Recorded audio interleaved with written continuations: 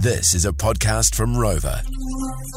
It's been 20 years since Hobbiton has had begun, or where we got the set at Matamata, where people could go and have a wee look at. Did you know that? I didn't realise it'd been that long. So for 20 years, the 44 Hobbit holes that you've been able to see when you go to Matamata and look around the area, it's a really magical place. See, I never really got into the movies.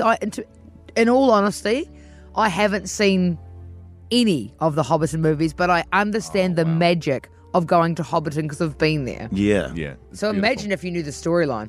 I remember being there with the boys, and I watched all the Lord of the Rings and Hobbit movies with Gabriel. When you come around the first corner and you see the little gate that you see in the movie, we both just had a little isn't just it a little beautiful? moment, particularly hearing this music too. I get quite emotional, man. So over the weekend, a video was released of a reporter that got a first look at the brand new Hobbiton holes, where basically the Hobbit holes you can actually not only look in or see, you can go inside of. Oh, wow, that's awesome. Honestly, Paul, it would be hard to differentiate real life from movie life. Like, listen to the detail they've got into when it comes to building these things. Tours of the preserved movie set will now include this Shire Hobbit hole. They haven't skimped on the attention to detail here. The hobbits are supposed to have just left, and so there's still flour on the table and the stove is still warm.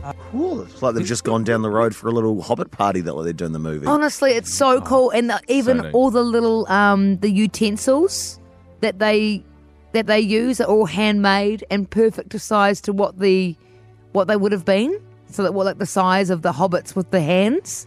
It's very cool. If you go to our website, morefm.co.nz, you will see it there on the homepage. You need to check it out.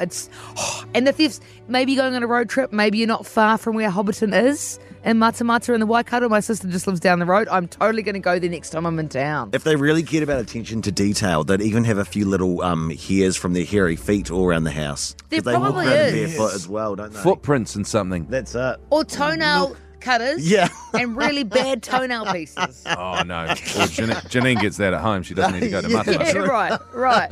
You go and check it out on our website. Seriously, it looks like a great idea and maybe a good idea for a Christmas present. Yeah, nice Just an thinking. idea.